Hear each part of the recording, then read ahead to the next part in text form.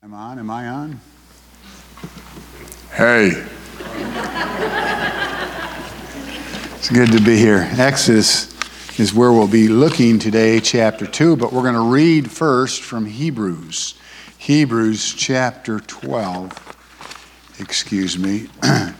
chapter 11, verses 24 to verse 27. And you'll understand when we see that why we're going to read that text this morning. I heard about a high school boy. They wanted to smuggle the goat, the mascot, into the dormitory rooms. It was one of these schools where you have the dorms, a prep school, and they were talking about getting the goat in, and one of the boys said, "What are we going to do about the smell?" And the other one said, "The goat will get used to it."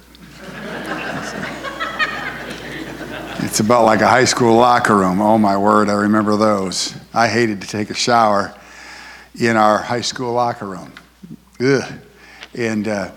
But I'm funny on that anyway. But God is good, and we're here this morning, and I want to get my papers straightened out. Stand with me and let's read here from Hebrews chapter 11, verse 24.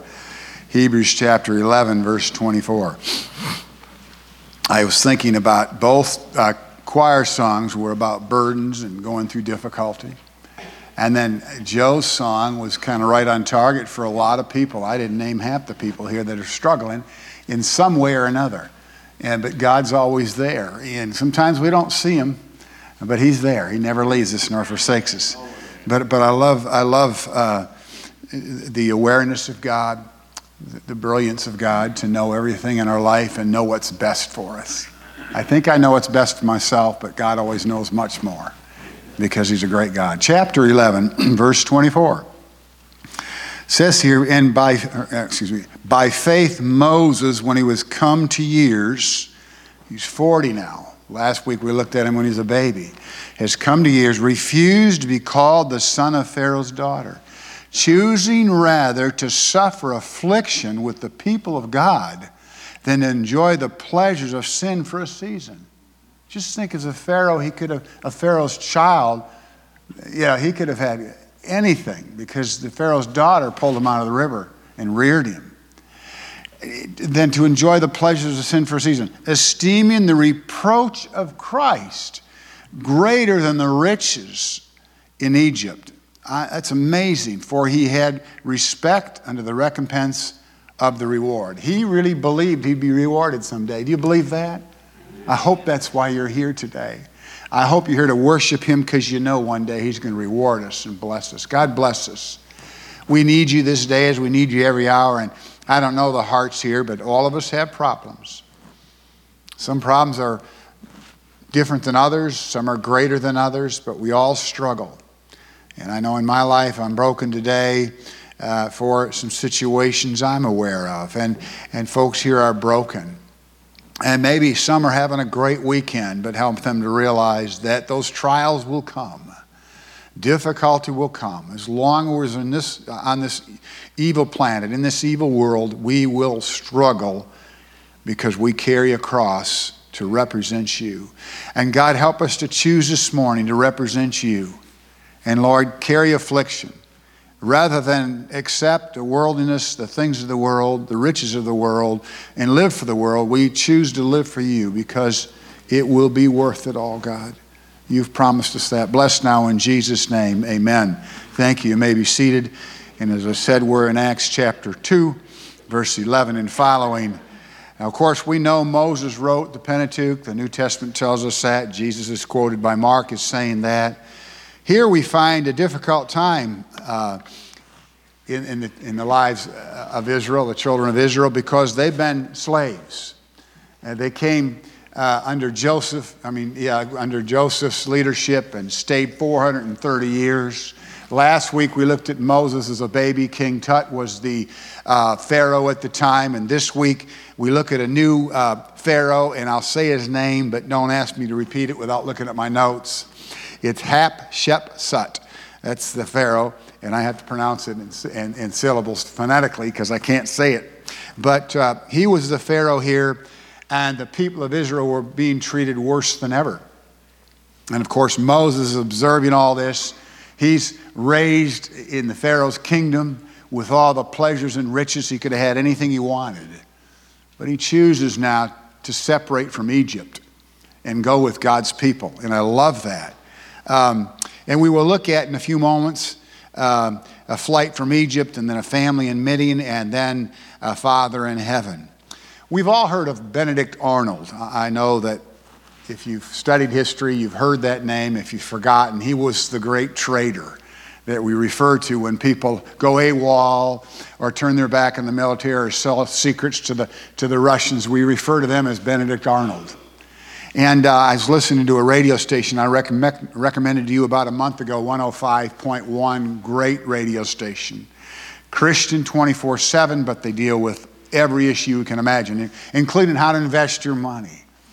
And there was a black guy on there, a colonel, really respected him, and he was just sharing scripture. And he was talking about the Jews, and of course, you know I'm passionate about Israel. I love Israel as a nation, and the Bible says, I'll bless them that bless thee. And so we have to just, be good to the children of Israel, the nation, and just bless them.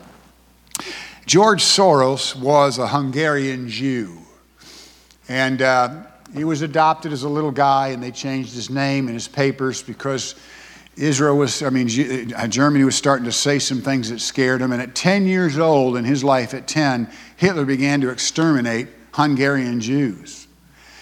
And Soros, rather than, and you can get YouTubes on this, rather than loving his people and making the choice that Moses made, he made the other choice. And he collaborated for years with the Nazis, stabbing his own people in the back. And of course, he comes to mind when we think about Benedict Arnold. He's probably one of Israel's worst. And several countries have said publicly that he's an evil man.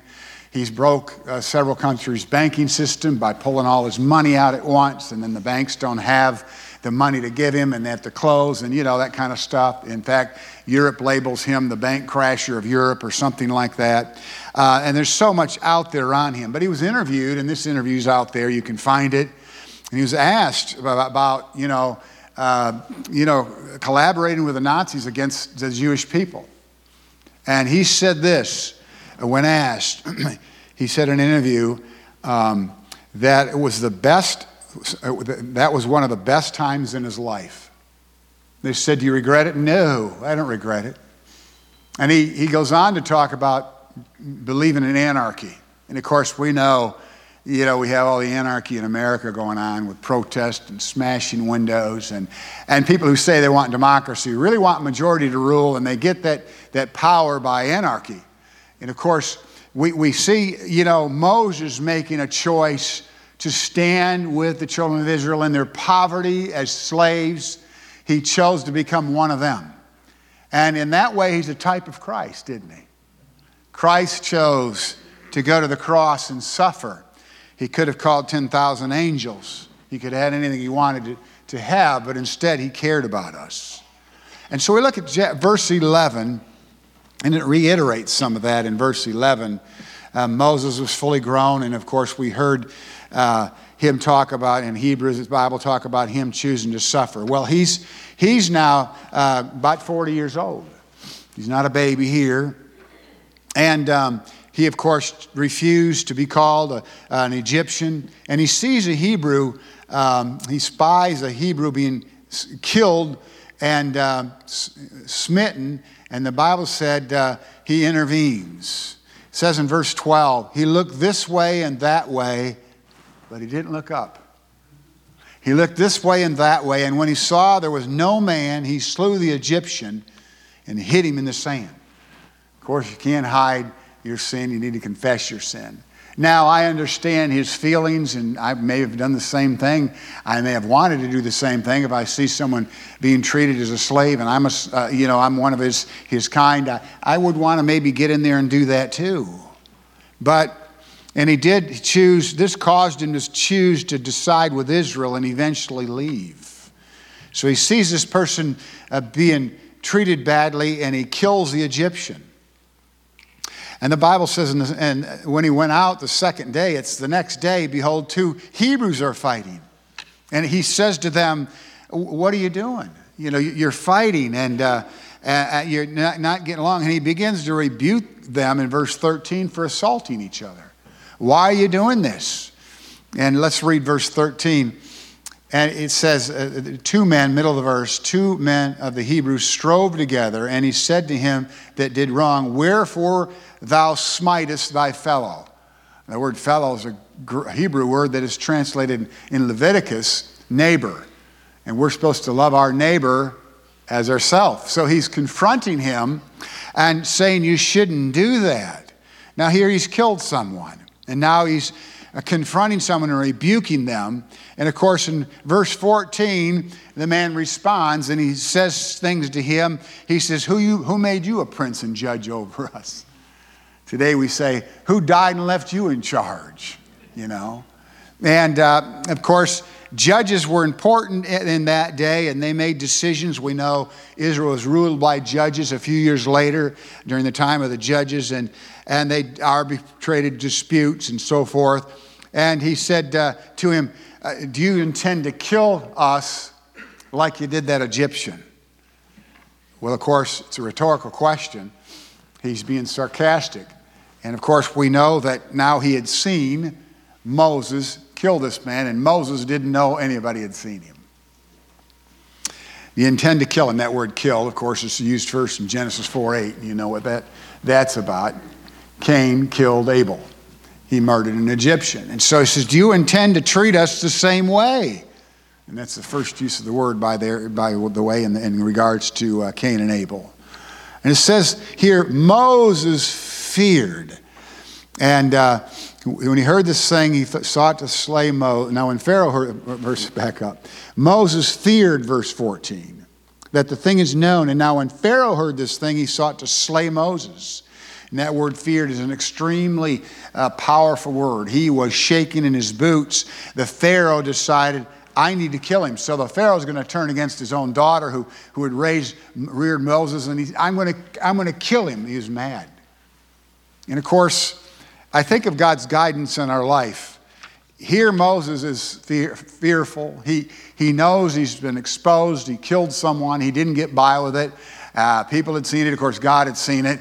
But now notice that God is still sovereign. Do you know when you make mistakes, he's well aware of it. Even in our stupidity, he can use our stupidity to manipulate us and guide us. That's God. I mean, he's so sovereign. You say, preacher, you talk about reoccurring themes all the time. As long as I'm pastor, I'll talk about Jesus dying on the cross for our sins. You're going to hear it every Sunday. And as long as I'm trying to teach you and pastor you, I'm going to talk about the sovereignty of God. Because every time we're discouraged, we need to start to think eternally.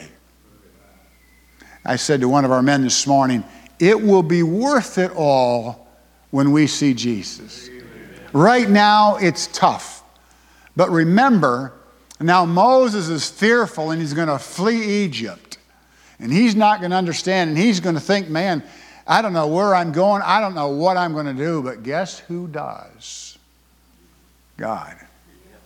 He knows the next step. And I saw on our little rock out there by the street, God has this, or God got this. He's got this. He's got this.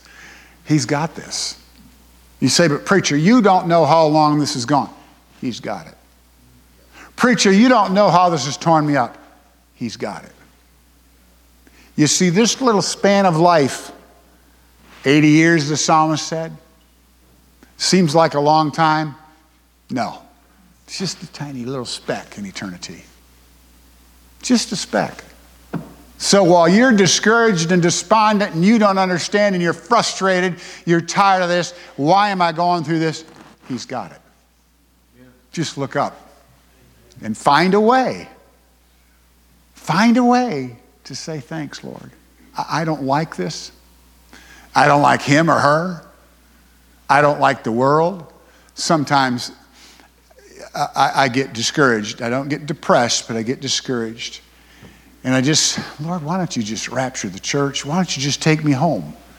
And he's just sort of looking at me and shaking his head and rolling his eyes, I guess, and saying, oh, brother, listen to poor old little you. I'm not really that little. I'm not really that poor. I guess I'm sort of old, but God just, certainly doesn't like our attitude like that. He wants us to say, everything works out for good to them that love God. It doesn't say everything is good. Somehow it's going to work out for good. And you don't understand that right now because you're in the middle of it. How long am I going to suffer physically? How long is my wife going to suffer? Am I going to have to keep helping her? I always think about Joni Eareckson Tada, How does she take a bath? All she's got is from the neck up. What do you think it's like to be that way for a full life? My friend George, it was for 2 years laying in a bed. All he could do is blink his eyes. Couldn't move a finger. Had 2 strokes, one on each side of his brain. His sweet wife, Marie, of course, I went up to see him before he passed, and I did the funeral. But when I went up to see him, she said, well, Pastor, she said, sometimes I think I should have let him go rather than put him on machines. And I didn't say a word. I wasn't there. Can't judge that. But I looked over at George, and I said, George, I love you. And he began to cry. He knew who I was. He knew my voice. You see, he had the mental part of his brain all intact. She said, Pastor, all he can do is answer yes. 1 blank, no is 2 blanks. And so I said, do you know who I am? Yeah, he knew who I was. And his eyes kind of smiled at me, And I couldn't hardly hold it back. I thought, I can't sob because Marie's here. George is one of my best friends in the church. And I thought, how miserable it must be to lay there and never get up. Never to say, I'd like to go and, clean the yard up or give Marie a hug or I'd like to say something. That's got to be miserable. And I made it clear to my kids, if I have a stroke and I'm like that, please don't put me on machines. I'm ready to go now and I'm fairly healthy other than the arthritis in my neck and my sore hip and my back problem, my foot problem, my toe problem, the lack of healing and sores in my feet. You say, we're going to get an organ recital. Not really. But just think about George or Joni or someone who's in prison having been falsely convicted for their whole life. Think it's fair? We have to remember it will be worth it all. And I've gotten way off the subject. We got to go back and find Moses. Because Moses is now going to flee to Midian. In verses 15, the middle of the verse, he flees to Midian, the land of the Cushites, the Midianites, the Ethiopians, all these. And he flees there. Midian, of course, we remember the first mention of this priestly office. Here in verse 16, it says here, now the priest of Midian had 7 daughters. You remember Melchizedek, the first priest in the Bible. Genesis chapter 15, verse 8. A lot of great stuff written about him from historians from back in that day, like Josephus. But the Midianites were descendants of Abraham. So these were close kin to the Jews. Remember, Abraham's the father of many nations. And so in verses 15 and following, he flees there. And he had to wonder what he's doing, what he's going to do. Remember back when Joseph fled from Israel to Egypt because of the persecution against children, and to get away from that 2-year-old and under thing, he fled to Egypt. Now the opposite, where Joseph fled to Egypt, and then he and Mary went back to, I'm talking about Mary and Joseph, not the Joseph of the Old Testament, but Mary and Joseph fled to Egypt and went back to Israel. Here's the opposite. Moses is fleeing Egypt to go to Midian. And so these are, of course, Israelites, descendants of Abraham. And we know he flees there. And it says here in verse 16 that his 7 daughters came to get water for the father's flock. Quite often, they would help the shepherd and take care of the sheep. Sometimes the shepherd wasn't there. And that was kind of one of the duties of a man's daughters, to help with the sheep. So they're there, and they can't get to the well because there's a shepherd there that's rude to them, and he stops them and cuts in front of them, and he's kind of mistreating him, you get from the text, and Moses intercedes. He goes there and stands up for him. Says, hey, they were here first. Of course, I don't quite do the grammar of the Aramaic very well. But he confronts them, and I don't know how the language went, but he says, no. And he defends them. He ends up marrying one of the girls. But Again, you see God. He doesn't know why he's running, where he's going. Sometimes we feel that way. Company my daughter worked for closes this week. Went out of business. She said, Dad, I don't have a job. I don't know what I'm going to do. And I'm thinking, Lord, she needs to grow. This is a teaching moment. I know, God, you have a plan. It's not always easy. I get a little anxious, a little anxiety about the plan. Maybe she's coming back home. Half of me wants that, half of me doesn't. You know how that goes. I love my daughter, but God has this. God's got this. See? He knows, and it's all part of her nurturing, and God's going to use it. So here he intercedes. And remember, he would stand against Pharaoh one day, wouldn't he? His own grandfather, sort of. And then he would stand the gap for Israel when they are in the wilderness and they keep sinning. What does he do? He goes to God and says, please, please don't harm the people. Sometimes his prayers were answered. At other times, God would chasten the people, sometimes kill the people. And Moses is a great type of God and of Christ in so many ways. We talked about him being a mediator here. We'll talk about some other things later. But in verse 18, and when they came to rule their father. Now, look at chapter 3, verse 1. Now Moses kept the flock of Jethro, his father-in-law. And quite often a Bible student say, Pastor, why does it say his father's name's Reuel and why Jethro? We conclude it's Jethro. But sometimes the word father in Scripture can mean grandfather or even great-grandfather. So some scholars have argued this, but it's not important. I believe it's Jethro, but Reuel's his called their father. And so they come to him, and he says, how is it you're back so quickly today? And they said, an Egyptian delivered us. Why would they say that? Because what did Moses look like? He had Egyptian clothing on. He didn't look like a Jew. He looked like an Egyptian. He delivered us out of the shepherds and also drew water enough for us and watered the flock. And he said unto his daughters, where is he? Well, we left him there. What are you doing leaving him there? Why don't you bring him home for supper? Remember, the culture was hospitality. When strangers came to you as a child of God and the covenant of Israel, your responsibility was to feed the stranger. In fact, the word hospitality in the New Testament means feeding a stranger. And we don't do much of that today. I mean, if a stranger came to my house, I don't know if I'd feed him inside. Maybe I'd set some dog food out there for him. So gracious of me, right? We're so selfish. And we often don't care about travelers. We have to be careful. I understand it's a different culture, different time. It's a pretty rough world we live in. But they worked hard to be hospitable. And so they said, we left him there. And he said, verse 20, call and eat bread. And look what it says. And Moses was content to dwell with this man. And he gave Moses Zipporah as his daughter. Zipporah means little bird. And I don't know why she was named that. But they thought he's an Egyptian. And here, verse 20, Reuel respected Moses, and Jethro showed him hospitality, gave him a wife, and it said he felt at home. You know how long he stayed here? 40 years. This happened when he fled Egypt at 40. He's now going to be here 40 years. Feeling at home? I don't know if I'd want a son-in-law living with me for 40 years. He stayed 40 years. I love that hospitality. But I also love to know that God guided him. God was in control. And this would be 40 years of testing. And he's pretty happy here to stay 40 years. And so we know that he's a type of Christ. Deuteronomy 18:15. Let's look at it if you want to look. Otherwise you can stay there. But in Deuteronomy chapter 18, verse 15.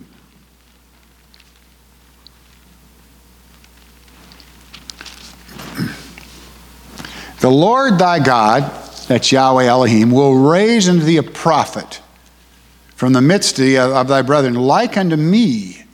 Unto him ye shall hearken. Moses says, God's going to raise a prophet like me. But of course, Jesus would be perfect. That's Jesus. He says, a prophet like me of thy brethren. So a Jew is going to raise up and be greater, and Moses will say that. He'll be greater than Moses. Now here was Moses, rejected by his own people, had to flee. He took a Gentile wife. He would eventually deliver Israel. You know, all those things are a type. as the mediator was, a type of Jesus Christ, who was rejected by his brethren. He had people in his hometown didn't even follow him. His kids, his own brethren didn't even get saved till after his resurrection. James wrote scripture, but he wasn't saved till Jesus left this earth. The resurrection did it. And he took a Gentile wife. We're the wife. Do you know that? He's marrying us. Thank God for that. And so we find him as a type. Now we pick up in verse 22. And she bare him a son and called his name Gershom. I don't know about these names. A lot of great Bible names. I don't know if I'd want it to be called Gershom, but he later had a second son named Eliezer. That's a pretty neat name, I guess. But the word means sojourner or foreigner. So here's Moses. How do you think Moses feels? Well, I think at this point he's pretty happy he's got a companion. But I mean, you're raised in the Egyptian court by the Pharaoh's daughter. They say people who are, abandoned or given up for adoption sometimes can struggle with insecurity. My daughter, of course, is adopted. And I suppose that's something that could have bothered Moses. I don't know, I think Moses probably knew who his parents were, so maybe he didn't have a lot of that. But, here he's had to flee his country because the Egyptians want to kill him and the Israelis don't respect him. And he's a long ways away, and he doesn't really understand what's going on. Am I just going to stay here forever? And he's kind of content. He doesn't really know. He doesn't even realize that God has a plan. And it's going to take the burning bush to get his attention. And at 80, he'll go back. So he's here 40 years, raising a family, dealing with sheep, and he will learn from this experience. In verse 23, it came to pass in the process of time that the king of Egypt died, and the children of Israel sighed by reason of bondage. And they cried, and their cry came up unto God, and by reason of the bondage. So it's getting worse. You think every Pharaoh's worse than the other one. And God heard their groaning, and God remembered his covenant. You know that word remembered? It's a Hebrew word. It's the word Zakar. We get several names from Zakar. Zacharias, Zacchaeus. A lot of names come from that. It means God remembers.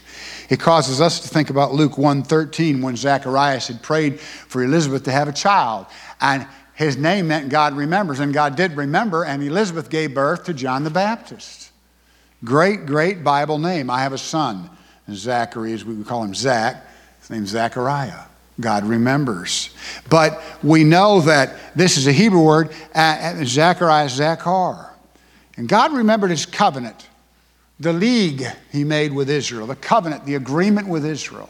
And God's a God who keeps his word. And he's going to deliver them. But here is a king in Egypt, a new king, a new Pharaoh, and he's treating him as bad as the last one. We have elections coming up. I'm sure they're going to vote. But I don't really believe much is going to change because the Bible said men are going to wax worse and worse. You need to vote. You need to vote. Pray about it and then vote. And if you pray, you'll vote for a person who it's sad because we have to choose the better of two evils. When a Christian runs, I'm excited. I'm voting for the Christian. But I always look at who's the worst of these two guys, And I vote by what they believe and the principles they stand on. That causes me how to vote. But, I'm going to tell you that while maybe election night may be an exciting night, I'm going to tell you not much is going to change when Scripture says it's all going to get worse and worse till Jesus comes. I mean, the tribulation is right around the corner. I believe we're raptured from it. I tell people I'm so premillennial, I don't eat post-toasties. But I do eat them. But, we're expecting and we're hoping that the new whoever, our senator, our congressman, will change the world. Well, I don't think we're going to see plagues. I don't think we're going to have a great Passover.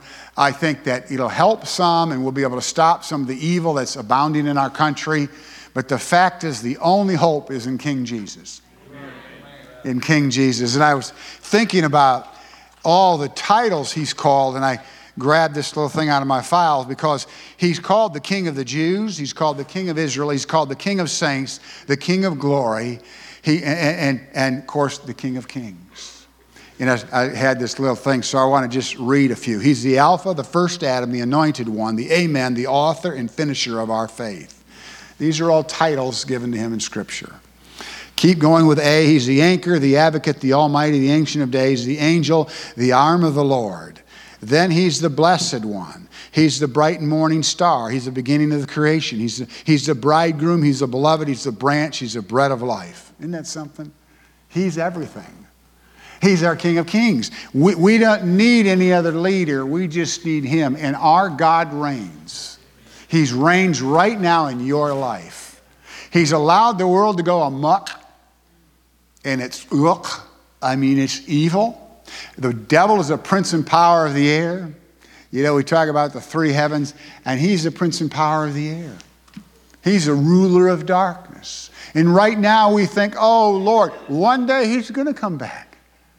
And when he raptures the church, he's going to allow the judgments to come down on Israel, all about getting Israel saved. And Israel's going to be saved and turn to him. But guess what? At that point, the devil will try to decapitate everyone.